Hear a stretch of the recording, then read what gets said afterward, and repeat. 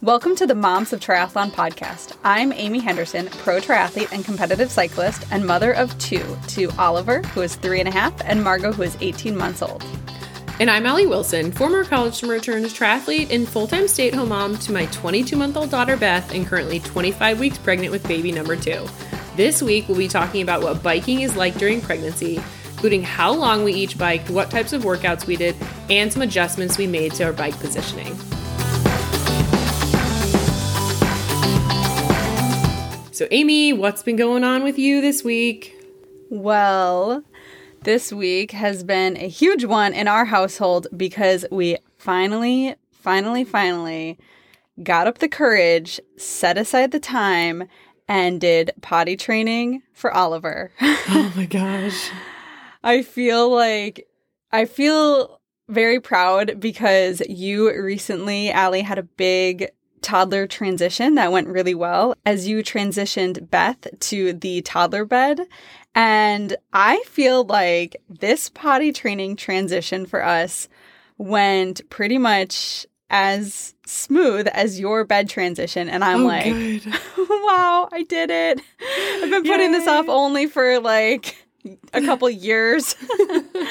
I have been so afraid of potty training. And oh my gosh, okay, we are about 1 week out from when we started, so it's still early, but it went pretty well. That's good. What are your, what kind of potty training method or, what are you doing? Because I know there's a couple different, things out there that people recommend to do for potty training. Yeah, so we followed essentially what I've heard of from the book Oh Crap, which is one of the big recommended books these days. I have that one, yeah. I read that one, honestly, a couple years ago. It was recommended to me by my sister-in-law.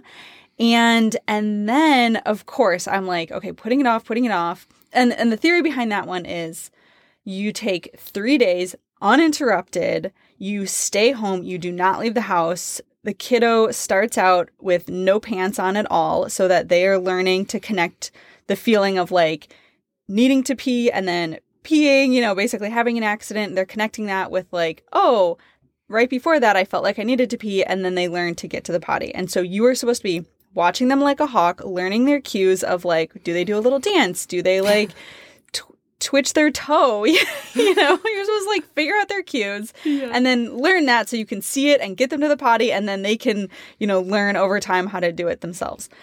And then phase 2, which is often day 2, is they can wear pants but no underwear. Phase 3 is that you can take little outings. So maybe, you go out for a walk around the block and it's just learning how to leave the house. And then, I don't know, they're done. I don't know if it's not really that they're potty trained in 3 days, but it's those 3 days set the foundation going forward. So I have seriously been so nervous about this for years. And we considered, should we potty train before Margot's born? And then I just heard so much about kids having regressions once baby number 2 is there. So I was like, I don't want to have to redo it. So I'm just going to wait. And you know us, this theme comes up again and again in our parenting. If things are working, we would rather just not do anything. Yeah, I definitely understand that. And what really encouraged us to get going is we right now are actually, we're looking at pre-Ks for Ollie to start in next year. And obviously, if he's a 4-year-old starting pre-K, he is going to have to be potty trained. That's a requirement. So finally, I stopped putting it off. I had a recovery week. I also was advertised on Instagram an online potty training class, which I suddenly, bought, watched the videos. It was from Big Little Feelings, which is, a good Instagram account. I think we've talked about before that, they have some good tips on their page. So I bought their online class and realized that it actually was the same method as the Oh Crap book. But honestly, it's really helpful to hear these things over and over and sort of understand the mindset, because it's not just follow these instructions. It's a mindset in my opinion of how to do the potty training. So it's very much you need to stay calm. You need to be committed and think about it as we are teaching them a skill. It's like teaching the ABCs. You just repeat it, over and over, and it's not, if they mess up, that's not a big deal. It's like, oh no, I'm just going to like teach you the correct way, and you just keep practicing. And the thing that's really interesting with potty training, right, is that it's not like the ABCs, because you can't just go to the potty over and over and over in a row. You have to wait for the opportunities to present themselves. So that was the first thing I was sort of noticed on the first day was, and they tell you, oh, give them a lot of juice, like stock the house with good liquids that they're going to want to drink, popsicles, watermelon, all this stuff, so that they have to pee more than usual. But it is one of those things where like they pee, they have an accident, and then you just have to keep waiting for the next time and hope that they learned, and you don't know. And it could be 30 minutes, and it could be an hour, and it could be 90 minutes, and you just like keep checking. So, yeah. But really what I was surprised with is that, and we'd actually honestly tried this one other time, like months ago, we did the no pants, and we were trying to do it, and we weren't committed. We didn't have the mindset. We were, got into bribing territory much too quickly. We hadn't prepared Ollie in the right ways, and it lasted only a few hours, right? So this time I was like, I set aside these 3 days. It was a recovery week. We are actually going on vacation in a couple weeks. So it's like, we need to do this at least a few weeks before vacation. And the other thing is, it was his 3.5 birthday. And I'm not one to celebrate half birthdays, but if it is an excuse to convince my child that he no longer is allowed to wear diapers, then yeah, you better believe I'm celebrating a half birthday. That's so funny. So basically, and that's what it was in my head, same with how we had to like wean him off of the binky. It's like cold turkey. Like, we woke up this morning and we don't wear diapers anymore. We wear nighttime undies, which are pull-ups, because, nighttime potty training is a different thing. And that's sort of their body just learning it, right? But aside from that, like, we don't wear diapers anymore. And honestly, that morning, Ollie was crying, wanting a diaper put back on him. Oh my gosh. Yeah. He was like, I need my diaper. I need it, and Nick's like going out the door to work like, oh. That sounds very different than my child, who every opportunity she gets, like, takes her diaper off and runs around the house going, Nikki, Nikki, Nikki. So I'm like, I feel like if that's the method we end up using with Beth, which I think we might try potty training somewhat soon, hopefully maybe before baby's here, but I feel like she's going to be totally on board with running around naked for a couple of days. Yeah, seriously. I think, once they're 3.5, the difficulty with potty training is they have much stronger opinions, right? So like if Ollie were rebelling and choosing not to wear a diaper when we wanted him to, he would probably be happy as a clam. But when it's like, no, you're not allowed to wear a diaper, now suddenly a diaper is the most important thing ever. Yeah. Well, I've heard too, like with kids that are like beyond 3, what I've heard is that under 2 and over 3 are like kind of the hard, more challenging times to potty train, especially over, because they're very set in their ways and they don't understand why they suddenly have to change what they've been doing their whole life. Like they understand like why are you making me do this all of a sudden? So I've read that is like one of the challenges for older kids. Yeah, definitely. And that's why it was really helpful to have that 3.5 mark, because at least we could point to like, hey, this is a date on the calendar where you changed and now you're 3.5. And so, just blame it on that. So yeah, that definitely was helpful. And honestly, yeah, it, like I said, it went pretty well. We definitely had accidents over time. I think the thing that was really holding me back was fear of accidents all over the house and just like having pee everywhere. Like I was freaked out. You were mentioning that to me. You're like, I don't know how we do this and keep them on the hardwood floor and off the blah, blah, blah. And so how did that end up like going? I mean, was that? Yeah. I mean, basically, for one place that the kids sit on a lot is we have what's called a nugget. It's like a little, cushiony kid couch that can be made into forts and stuff like that. And that, it's foam, and then it has like a zipped cover that's not waterproof. So we unzipped the one that's on the top that's sort of like the kids' couch. And I was like, Nick, we have like puppy pads that we've used for travel, disposable change pads. So, we don't have a dog, but we've just take them when we travel so we can like toss them. And so we put those under this zip thing. So at least if he had an accident there, it wasn't going to like go in the foam and be a big deal. And then I just, read up on it, and it's like, oh, I don't know. Pee is not the worst thing, right? Poop, another story. But you can clean up most things, right? So it's just like having a plan for cleaning. And a lot of times, I mean, really for Ollie, like after his first accident, he was really good. And yes, he would have small accidents, but then he was able to stop, notice, and get to the potty. Good. It didn't end up like there was a lot of pee everywhere. It was like, oh, there's a little bit, and like we can address it, Margot, on the other hand. So we did take this. Margot was only 18 months, right? And we were like, and they tell you sort of the window is like 20 months to 30 months for when they advertise this method. Yeah. And so I was like, oh, she's only 2 months behind, and she's a second child, so that must give her an extra month or two, right? And, they say, oh, they should be able to communicate and stuff like this. And I was like, Margot, like she's pretty good at communicating now. And yeah, she definitely had accidents all over the house. And yeah, she thinks it's fun to like sit on the potty and like maybe we'll pee in it if it's the right moment. But exactly. she's not there. It's funny. Beth definitely, we haven't done formal potty training with her. We have a potty just so she's familiar with it. And 9 times out of 10, if we get her out of the bath and we put her on the potty, she'll go. So like she knows how to do it, but it's always right after a bath. She's warm.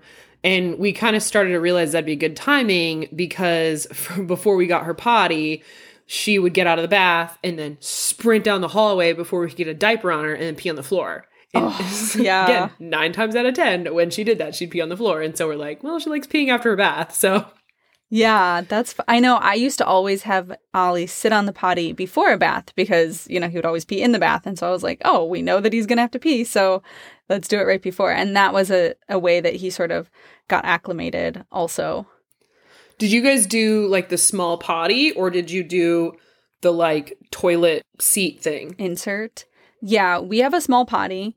And I did at one point buy an insert that never felt stable or like really good. I'm sure it's somewhere in the house. But I've ordered another one that's like a travel insert that, folds up into 4, like folds up twice. So so we'll see how that works. Because I am we're about to go on a week-long vacation. So I am a little bit nervous about that. For the flight, we wear, travel undies, which again are going to be pull-ups. So we'll have those as backup. But really, getting back into like the mindset, like I was so nervous leading up to it and, oh, how's it going to go and what's going to happen? And then when it started, honestly, all my nerves went away. And I was like, this is not a big deal because Ollie doesn't wear diapers anymore. So whatever, like that's just the fact. And, and he will figure it out eventually. And I don't know how long it will take him. And I can't control that. But he doesn't wear diapers. And so he needs to learn. And he doesn't like peeing on his leg. He's not going to like pooping in his pants. And that happened a couple times. And so that is incentive enough. And it's a thing they said in the course that's so helpful is it's just like, feeding, eating, and going to the bathroom are 2 things that we as parents cannot control.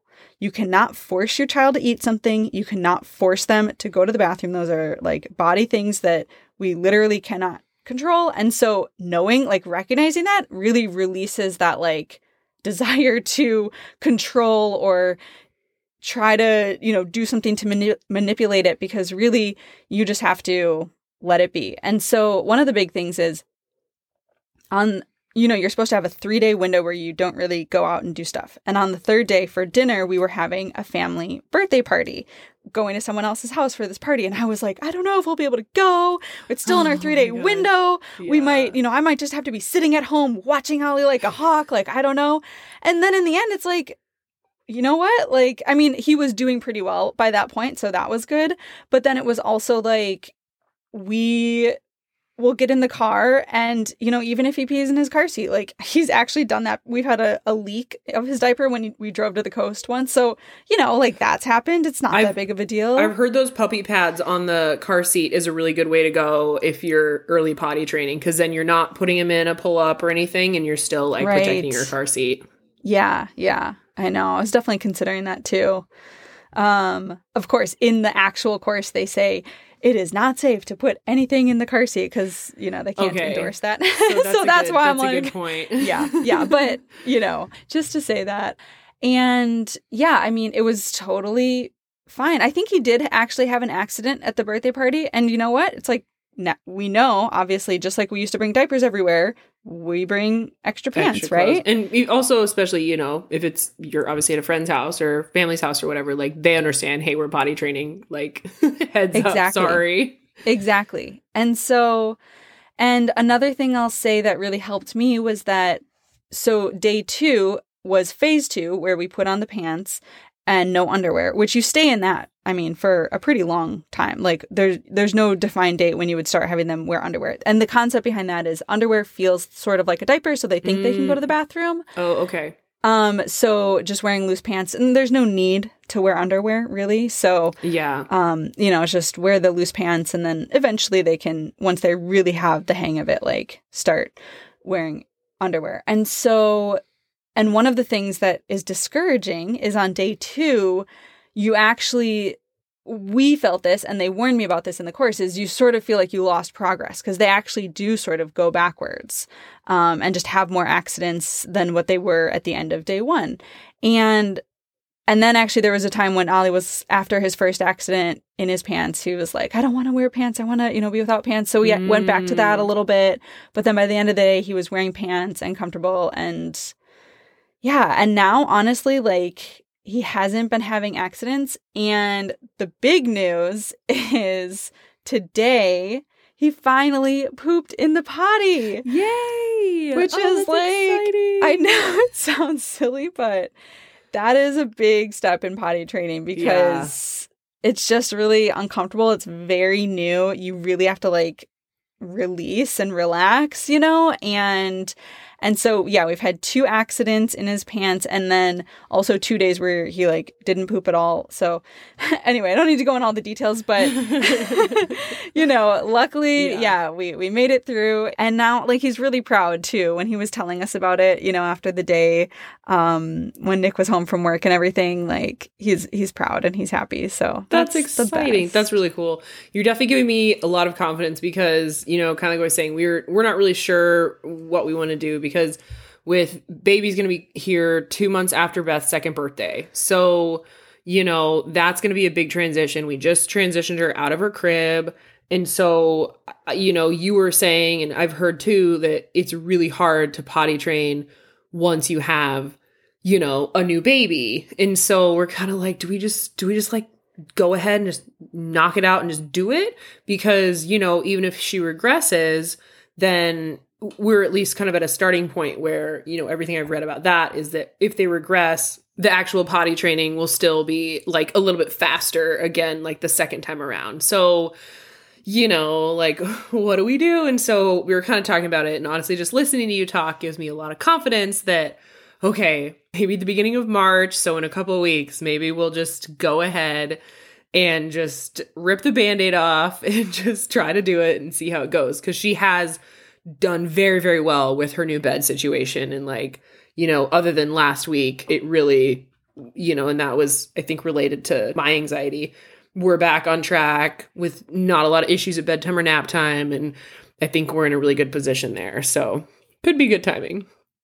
Yeah, definitely. And oh my gosh, like, it's interesting to imagine how much easier it would have been not having to change double diapers the last year and a half. I know. Well, that was always really my thing is like, I don't want 2 kids in diapers. Like, I want my kids, like, just far enough apart. But then it's like, well, now they're, like, just close enough where it could be hit or miss. So we'll see. Yeah. So, yeah, definitely I'm encouraged that with Margot, we won't wait as long. Now I'm not afraid. Like, I was so afraid. Well, and it could also be like, you know, she's got Big Brother to like see like this is what Ollie does, and most definitely. So that could be a lot easier. Yeah, definitely. And I think even that one day of her sort of being in on the potty training, like in a few months, whenever we decide to try, I think it'll go pretty fast. So very cool. And then it'll be a diaper-free household. Oh my gosh. Yes. Yeah. Unfortunately, to, finish up our week here after all the potty training, success, unfortunately, the kids have a little cold right now. And it's just like, I'm calling it like the sad cold because each of them, when they've been at their peak, Ollie was like sick first. And so he had, a couple days where he was just so sad. And like in the morning, we were downstairs, and he's just crying. And I'm like, oh, I'm sorry you're sad or whatever I'm saying. And he's like, I'm not sad. And then he would say like what he wanted and stuff. And so like mentally he was like, I'm not sad, but he was just crying about everything. It was so like heartbreaking to see. And then Margot now, like the happiest little baby ever. She has just been so sad and just crying so much. And I'm like, it just breaks your heart when you like. That's tough. Yeah. Try to hold her and like make her feel better. And oh man, it's been hard. So hopefully, I think this was like her second day now of it being really bad. So hopefully tomorrow is better and we're past the deep sadness. Yeah, no kidding. Oh, poor kiddos. Yeah. How's your week been? Yeah, so we've had a pretty good week. We went to the birthday party of one of our friends' kiddos who just turned 3. And it was a lot of fun. It was kind of the first little kid birthday party we've been to where we really didn't know anybody. I didn't know like the age of the kids that were going to be there, and they had it at their house. And so we show up, and I actually got this super cute picture of Beth. She's like carrying a little gift in and just like walking in. But she seemed to be the youngest one. There was like a 5-month-old, but of the like walking children, she seemed to be the youngest one.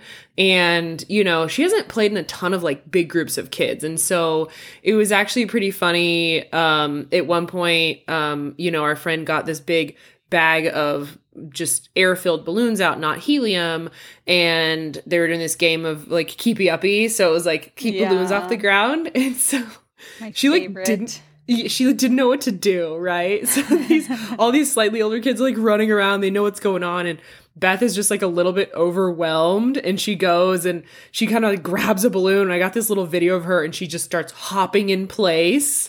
And it was just really funny to like watch her kind of interact, because she had also found they have like a little dollhouse, and she found this dollhouse and it was like off a little bit in the corner, and she kind of dialed in on it and was super happy to just play with this dollhouse while everybody else was over in the living room. And so then she'd kind of like come out from where the dollhouse was, and she'd go play with the kids, and then she'd grab her balloon and she'd walk back to the dollhouse. Like, enough of this socializing nonsense. I'm gonna go play over here. So it was a lot of fun to just like see that. And at one point it was really cute when they were doing cupcakes. They had kind of a bench next, like on the side of the table was bench instead of chairs. And I'd just been changing her diaper, and everyone had already gotten up to get cupcakes. And so I kind of walked back with her and I set her down next to the table, and there's this tiny little corner on the bench next to one of the older girls that's there. And she just like sneaks under like whoever is on either side of her, and she climbs up on this corner like she barely fits. And it was just so cute. She just scooched up there all by herself and like sat down and grabbed a cupcake. And it was just so cute. I got a really cute picture of her. You can tell she's like so much smaller than everybody else. Okay, I'm going to send you a photo because she's just mowing on this cupcake, and I think it's super cute. Oh my gosh. She's just like sitting there. I love it. There's like 4 big kids surrounding her, and she's like her head like barely comes over the table, and her face is in the cupcake, like full on frosting face, ready. I know. Oh, that's so brave that she like snuck in there. I know. We were like super proud of how, how she was for the whole thing. Again, especially like with older kids and not spending a ton of time like with big groups of kids like that. Like she did pretty good, we think. Yeah, that's amazing. That's so good. I know. Ollie, like at that age, he would be probably sitting in the corner like, I want to leave now. It's time for us to go. I've had enough. That's awesome. So yeah, and so she's seen our friend's daughter like a few times, and it was really cute. Like she got there and we're like, oh, it's her birthday. She goes up and gives her a hug. Aww. And that was the only kid that she did that to at the party, I think. And so it was kind of like, maybe she is familiar, recognizes her and stuff like that. Yeah. So that was really cool. Aww. As far as pregnancy updates, I am 25 weeks this week. One of the things that we had, or that I'd noticed going on a couple days ago, I was swimming on Sunday and we had a little bit of a longer swim. I've kind of been getting a little bit in the morning. If I'm laying quietly in bed, I've noticed kind of this like dull ache in my low back for the last like week or so. And it kind of felt like period cramps a little bit, but like not so bad, really, really mild, but enough that I'm noticing it. And I didn't remember anything like this when I was pregnant with Beth. That particular morning, I definitely noticed them and I went swimming and I felt like I was getting a ton of Braxton Hicks, like while I was swimming. Like I could just kind of feel this like hard basketball in my abdomen that was happening like over and over again. And it did actually happen during the 10K swim that I did, and more on like the second half of it. And I really much attributed that to just kind of getting dehydrated, body fatigue, muscle fatigue. But this wasn't like, I wasn't that fatigued. I was kind of thinking maybe I'm dehydrated, like it'll probably go away. And I remember one of the things you and I have talked about with that kind of stuff is if you stop your workout and it doesn't go away, that's kind of when it's maybe like, hey, I should pay a little more attention to this. Right. And so at the end of the 10K, it completely went away right after. Like, finished swimming, totally gone, drank a bunch of water, we were good. And this weekend, it just kind of didn't. And it felt like it was moving too fast, like they just kind of kept popping up. And they were popping up all morning. And even after I got home and I was trying to drink a bunch of water, and I just kind of kept noticing this. And one of the other things with this pregnancy is that I've been getting a ton of kicks straight down. And that's been like kind of uncomfortable because with Beth, like they were all like at the belly and this has been on the bladder, like right in my cervix. It's kind of uncomfortable. I'm kind of thinking like baby's in this weird position. So I'm like, maybe this dull ache is from just like getting kicked in like weird positions or whatever. But then I'm having all this tightness. And so I'm just like, it's catching my attention enough. I talked to my mom about it. She's like, you should just call. Like always, if there's any question, just call. So my first thought was like, well, I'll call Monday morning because I know if I call on a Sunday, I'm going to talk to like the on-call nurse. They're going to have to call so-and-so and so-and-so and ask a bunch of questions. And I'm probably going to get sent up to labor and delivery. And I'm like, I don't really want to get sent up to labor and delivery today. So talking to my mom, they kind of didn't go away. So I did call. That whole process is exactly how I expected. I was sent up to labor and delivery and they were super, super great. They basically just hooked me up to the monitor, like looking at baby movement, baby heartbeat, seeing if I was getting any contractions. No contractions, because obviously now I'm relaxed, reclined, laying down, and super hydrated. So it didn't happen at all. But what I started to realize while we were there is that I think with how kind of mentally stressful the whole first half of this pregnancy's been, like, sure, we got the all clear at 19 weeks. Like, hey, everything that we thought might have been going on isn't going on. There's no problems. This is a perfectly healthy pregnancy. There's nothing wrong with your cervix.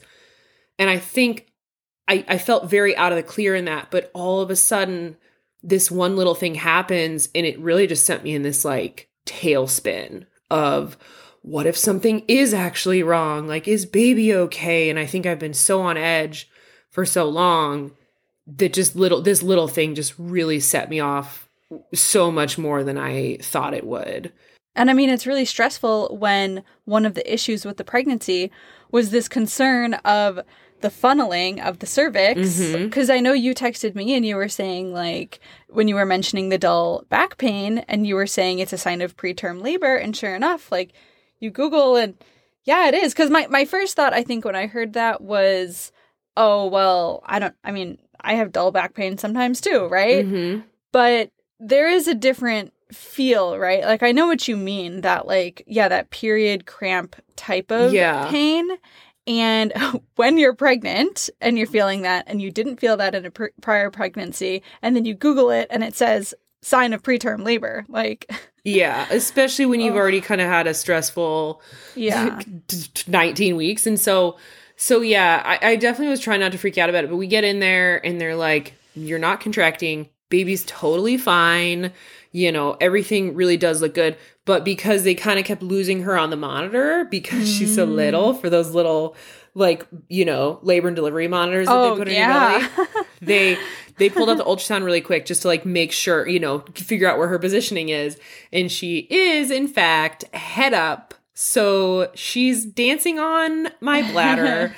And with Beth, I only experienced those hits to the bladder, like, 35, 36, 38 weeks and later. Like, I didn't deal with those at all. And so I'll just be, like, sitting watching TV and I'm just, like, hanging out and it's like, oh, almost peed my pants.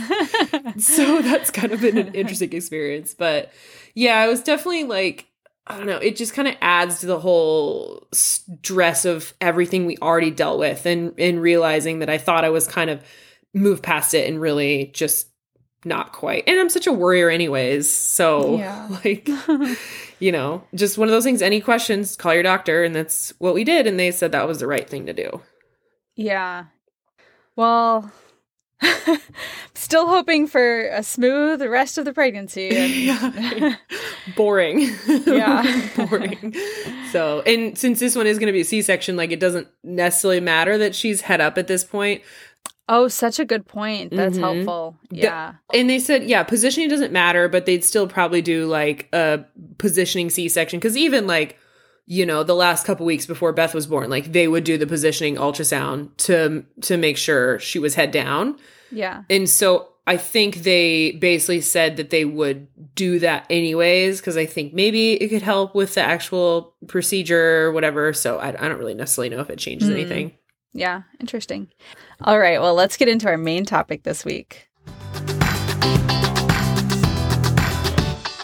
For the next few months while I'm pregnant, we wanted to do a 3-part series on each of the 3 sports of triathlon and what they looked like for each of us during pregnancy. This week, we're going to talk about biking. Amy, can you give us a little background on what biking looked like for you during your pregnancies?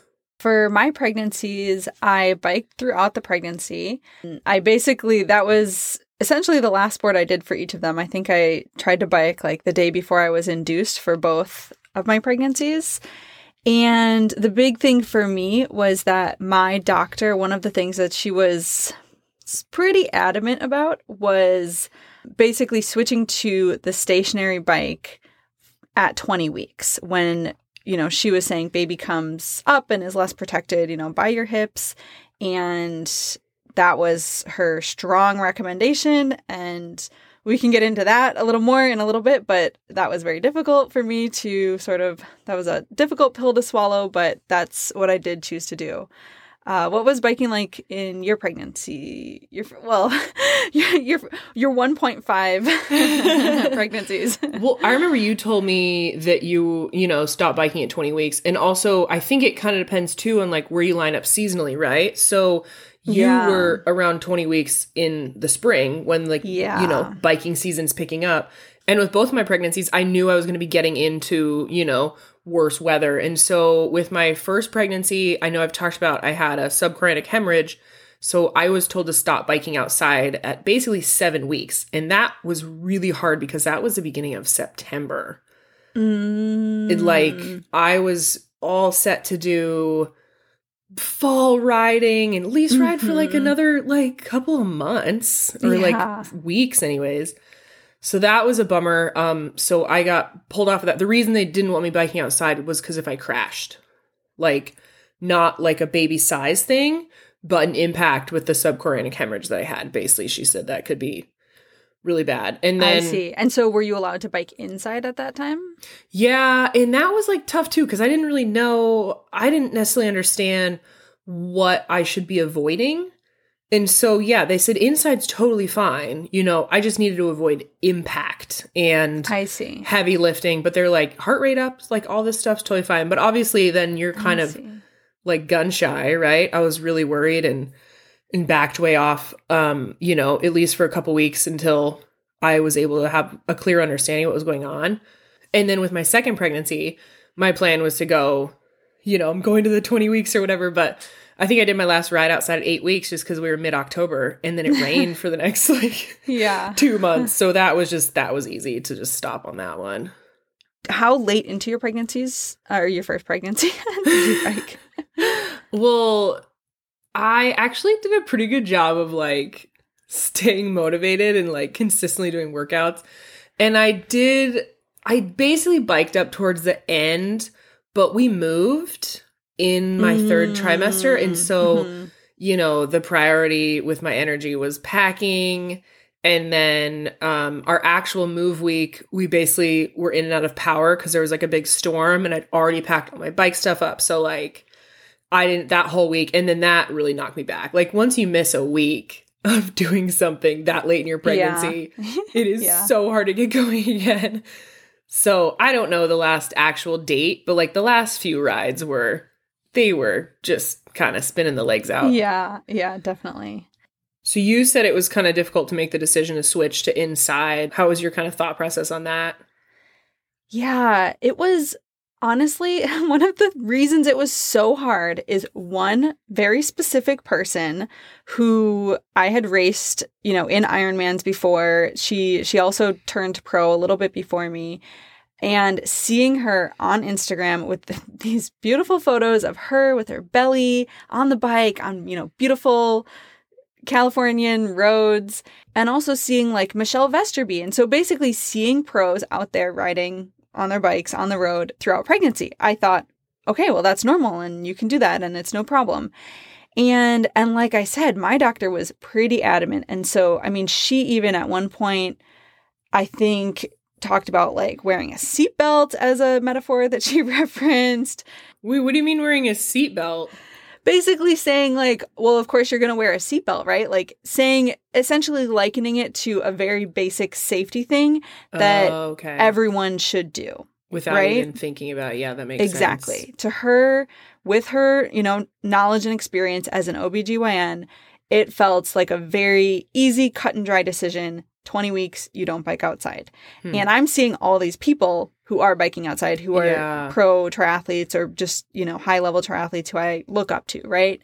And so I was really grappling with it. And I mean, I was Googling about, you know, I was looking for whatever information I could get. I know I read an article that just happened to be written by a doctor who works at OHSU here in Portland talk about why they stopped biking, you know, at 20 weeks. And so that sort of gave me a little more information. Another thing that was really interesting is that we had a group training camp that might have been when I was like 22 weeks pregnant or something. So it was just after. And we had a group of friends going to Bend to, to swim and bike and run and do just a fun training camp. And so I'm like, well, can't I just do it? You know, it's only 2 weeks. 2 like, more how weeks. different can it be? You know? Man. So by the time that camp came, I'd made the decision not to bike outside. But when it did come, I still took my bike and trainer. And so I was like biking on the trainer inside. And Nick was coming up like a day later to the camp. And I even almost asked him like, hey, I should just, you know, the roads here, there's so few cars, like it seems pretty safe. I think it's going to be fine. Maybe you should just bring my bike up. I'd only brought like my TT bike for the trainer. So I was like, bring up my other bike. And then they went out on a ride and it was super windy and gusty. And I was like, nope, not riding on the road, like not risking that. Well, that's helps a little bit. I know. Right? Yeah. So at least that helped make that decision. But basically, when I, thought about it, like, I just had to, number one, recognize that as much as we like to think we can control if we're going to crash on a bike, we can't. Yeah, absolutely. Cars can hit you. A gust of wind. I mean, someone in your tire group explode randomly one time. Like, yeah, things happen. Exactly. And so then the next question is, how am I going to feel if something happens? Especially if you've already been told by your doctor, hey, yes, I don't recommend this. Like, yeah. And exactly. Like, not only how am I going to feel personally, but how am I going to feel with like Nick here? I mean, the family, I mean, that's a lot, honestly. And I'm not saying that, women have to take on that burden. And I'm just saying for me, that was my thought process. And it was like, okay, I can do this. I'm going to feel better about it. And, and I felt good about that decision. And one thing, honestly, that made it a little bit difficult is my boss at the time, actually, he was so surprised to hear that I wasn't going to bike outside, and he said, oh, well, in your second pregnancy, you will. And for me, that was like the worst thing to hear, because I have always had this feeling of like, I want to be like a second time mom with my first kid. I want to be chill. I want to be calm. I don't want to be like stressed, that's always been one of my goals, which now that I have a second kid, I'm like, oh, that's what it really means. Yeah, no kidding. But it's funny because that implies that, again, it's one of those things where it's like not cut and dry and it's being overly cautious. And I've never wanted to be an overly cautious person. It's like, I so much want to avoid being overly cautious that I'm like, maybe not quite cautious enough. So, but I have, the second pregnancy, I didn't question it. I probably stopped biking outside even earlier. And as we'll get into, that was in my first pregnancy, that's when I got really into Zwift. And so it was harder making the switch from road to indoors before that. But that's when I got like my really nice, smart trainer. And so that changed everything, right? Now we're all so used to riding indoors. It's a little different. I think also going into the second pregnancy, you've kind of been through the process before. And I personally feel as though I've been able to like roll with the punches a little bit more as far as, not being on the trainer, I'm not running. I haven't been running in a while. I'm a little more accepting of these changes I'm going through.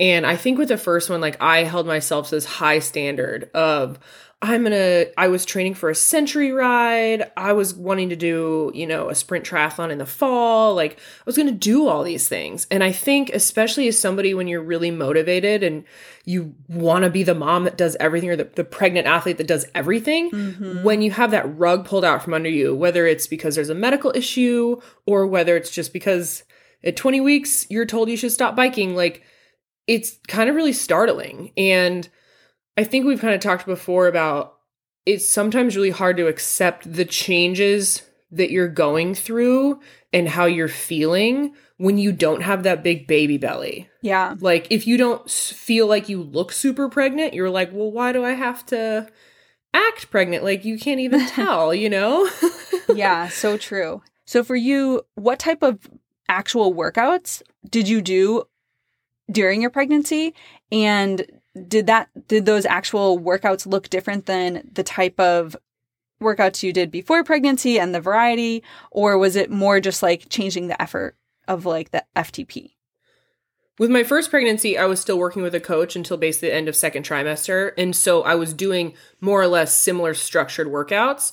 And I was just dropping my FTP kind of manually as I went through it. And then by the end of second trimester, I just kind of stopped doing that. And I kind of just started doing free rides.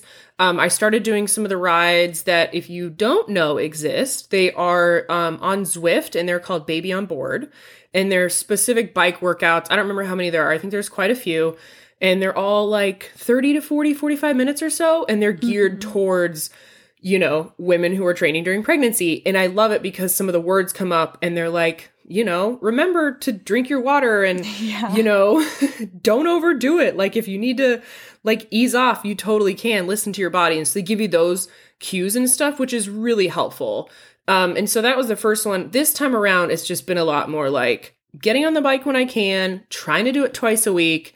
I'm doing a lot of free riding. I did like the Tour de Zwift, just, to get motivated and just stay motivated and really, really asking less of myself. Yeah, I also really enjoyed doing the baby on board workouts, and it's nice, it's interesting, right? Because like you say, I don't think there's any that's more than like 45 minutes. So if you want something longer, that's where it's a little annoying. Yeah, I looked at them like last week and I was like, I want to bike more than 40 minutes. Yeah, exactly.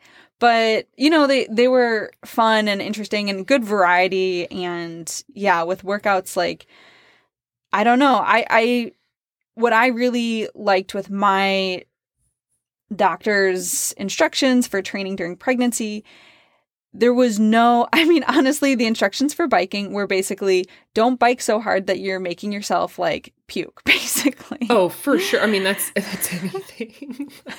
That's like a common sense thing, hopefully.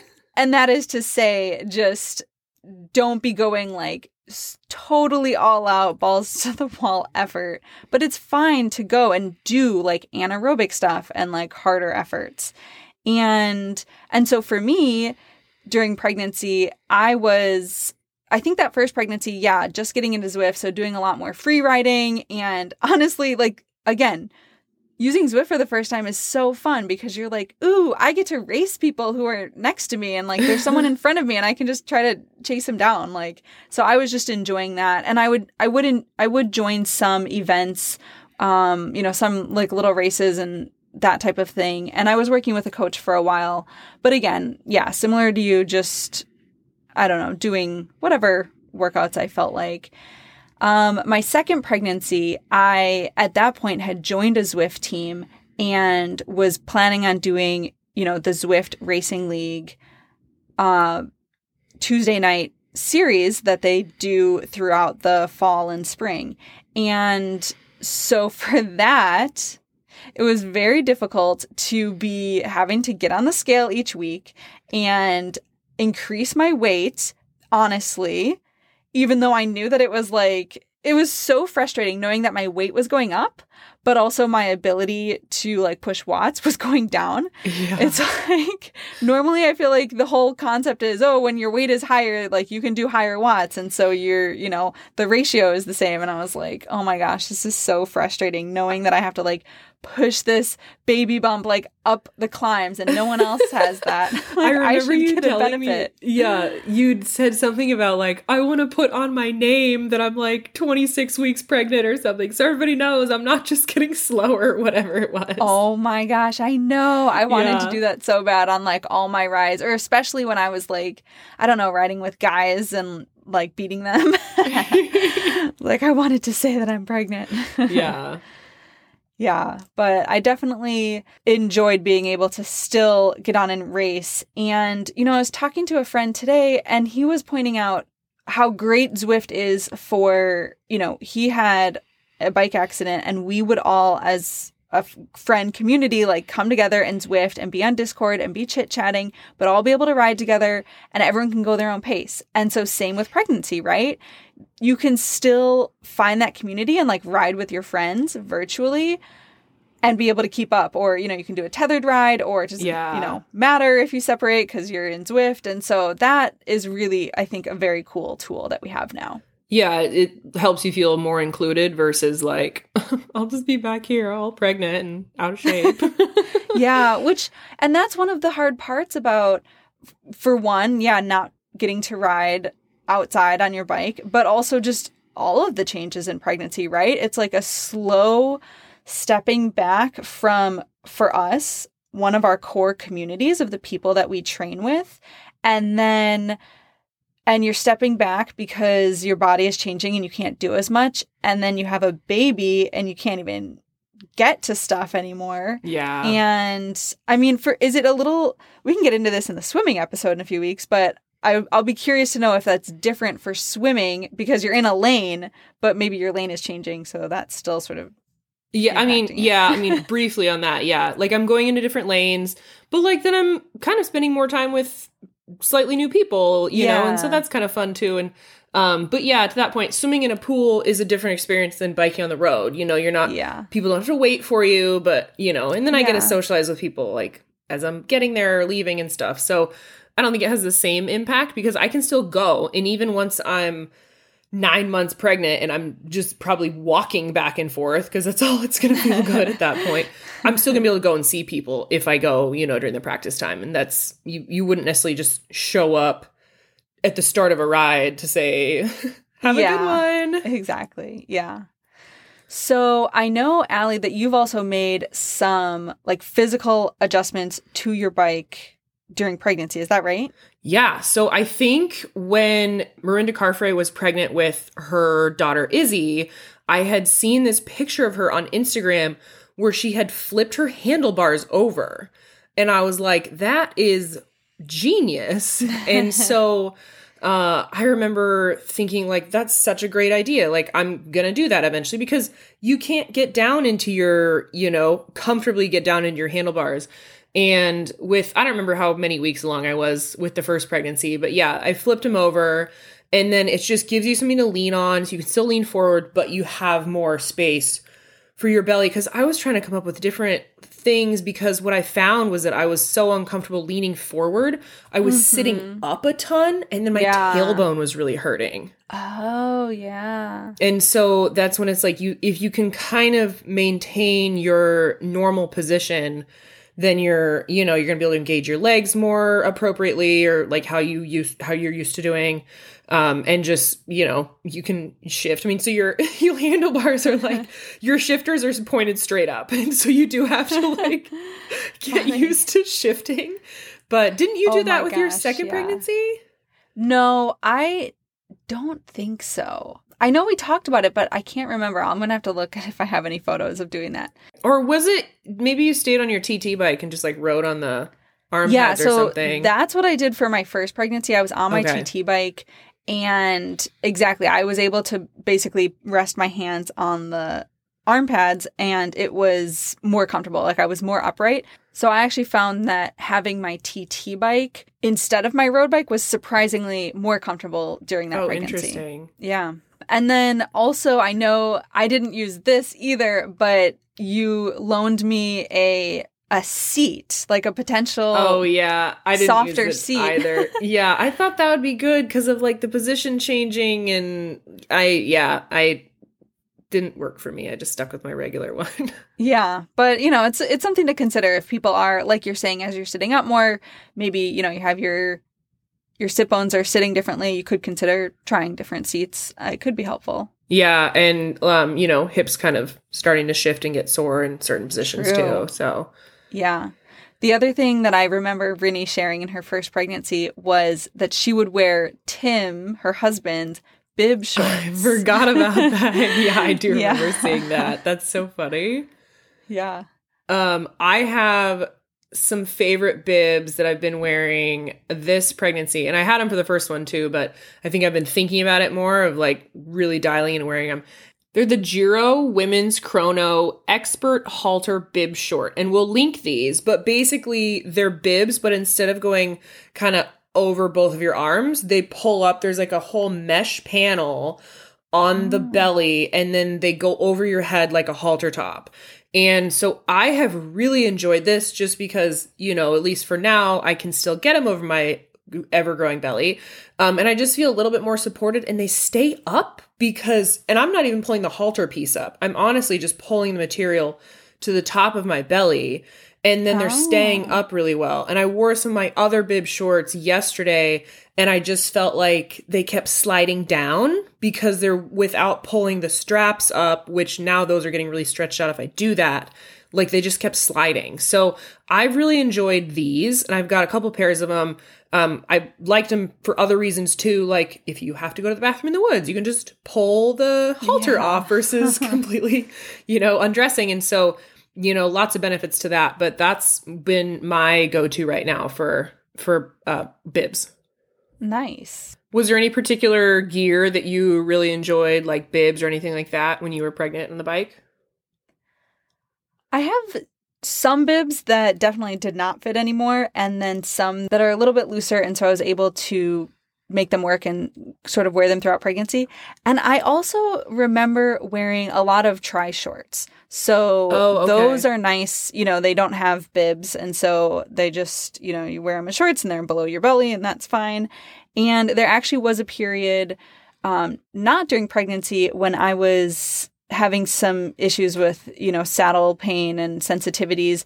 And for a little while, I was always wearing tri-shorts because the thinner pad actually, when I was reading on different forums, some people said that's better for if you're having saddle issues on your trainer. So, that's worth giving a try too, but it was something I had that worked for me. Yeah.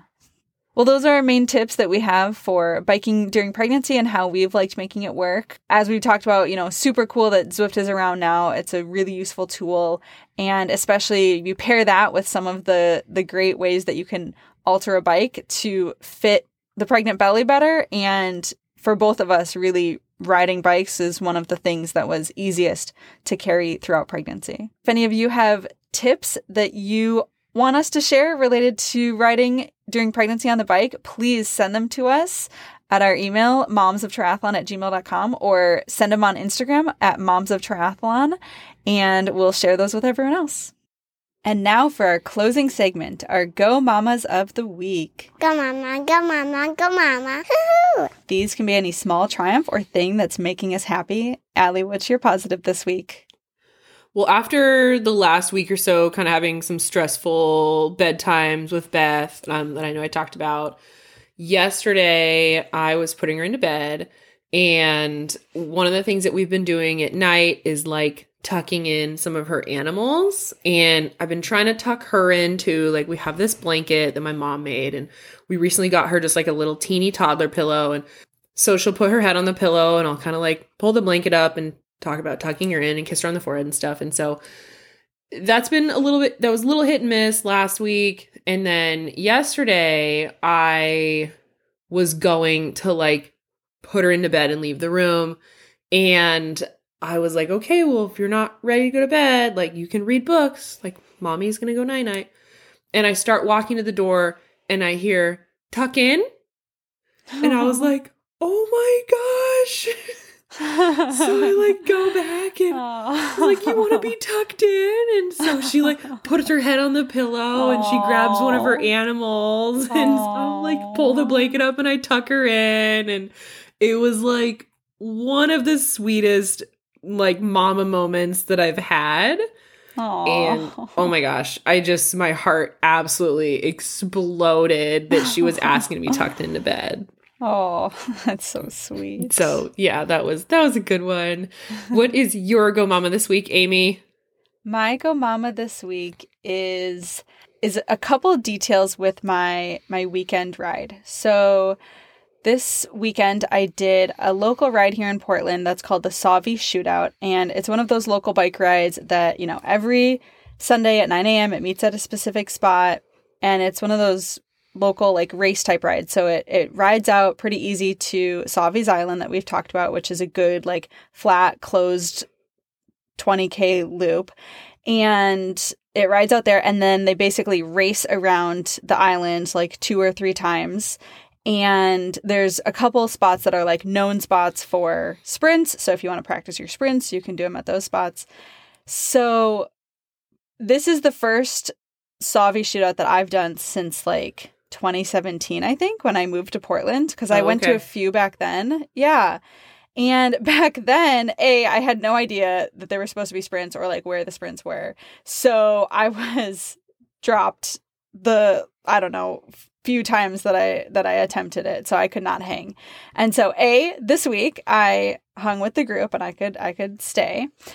And then B, okay, so obviously, the reason that it's important to me right now to be trying to join this ride is I am trying to get back my comfort level with riding in big groups. In the past, I've done all my rides as big group rides back when I was, with the collegiate tri team. But nowadays, with kids and pandemic and everything, like my comfort level riding in a group is so much lower. and I'm going to need that for racing. So I go to this race, and of course I'm like really nervous, and like it's pretty much all guys. And, you know, I'm just like, okay, don't do anything. Don't mess up. Like, don't cross wheels. Like, don't brake too suddenly. Don't, you know, be predictable. Hold your line. Like, all this stuff, right? Just like trying to be calm, but also be focused. And of course, the big fear for a ride like this is that there's going to be a crash, right? Because what do? What does that look like? If there's a crash in the Peloton, like, I mean, the biggest fear is that I cause a crash. Yeah, second biggest fear is that there's a crash that I don't cause. Yeah. And it's pretty rare. This group is like very safe. It's not common. My friend said it happens like once a year. And this was the once a year that a crash happened. Apparently. I mean, we'll see how common it is. But sure enough, we're riding, we're on Savi's, and a crash happens in front of me. People go down, you know, you're starting to see just like people down left and right, bottles on the road. And I was so proud. My Go Mama is like, I was able to basically stay upright, avoid the crash, get off to the side. Yes, I did go down, but it was because someone else like came up and then they fell over and fell on top of me. And so I fell over because of that. But I basically, you know, I basically made it. And the fall was, you know, pretty minor. I didn't, you know, I showed you today when we were swimming, my like little red spot on my butt. Yeah, it looked more like a land spot. It was definitely not like road rash or anything. No, yeah. Didn't tear any clothes, didn't damage the bike. So that was good. Everyone, you know, the people who crashed, like everyone was okay. A couple people had to call for a pickup. And what was surprising to me is after that, I was in the group, and you'd think that you might be more nervous after experiencing that. But actually for me, it was the unknown of like, could a crash happen? What would a crash be like? Being in it and seeing like, oh, you know, I was able to get around it. And I don't know, it wasn't as bad as I thought. And I know every crash is different. And so, you know, of course I have that in mind. But it just like once I was back in the group, I actually was less afraid. So that was kind of a neat like thing to experience. And then the final little bonus is that I finished the bike ride and I rode my bike to the gym, timed it perfectly to meet up with Nick and the kids and fit in a swim with the kids. And so I just felt like the superhero mom, like, yay. Yeah, riding in. I know Nick was like, oh, we don't have to do the swim today. It's fine. Or he could have just taken Ollie and I go home and like get Margot, you know, from Cass. And I was like, no, I really want to do the swim because I don't want my ride to be taking away from that family time. And it wasn't. It totally worked out. So that was a double bonus. That's it for our show this week. Thank you to everyone for listening. We are excited to continue to share our experiences of training through pregnancy, postpartum, and with young kids. New episodes come out every Friday. If you liked this episode, please share it with your friends. And if you have any topics that you want us to cover or any questions for us, especially if they're about training during pregnancy, please find us on Instagram at Moms of Triathlon or email us at momsoftriathlon@gmail.com. Bye.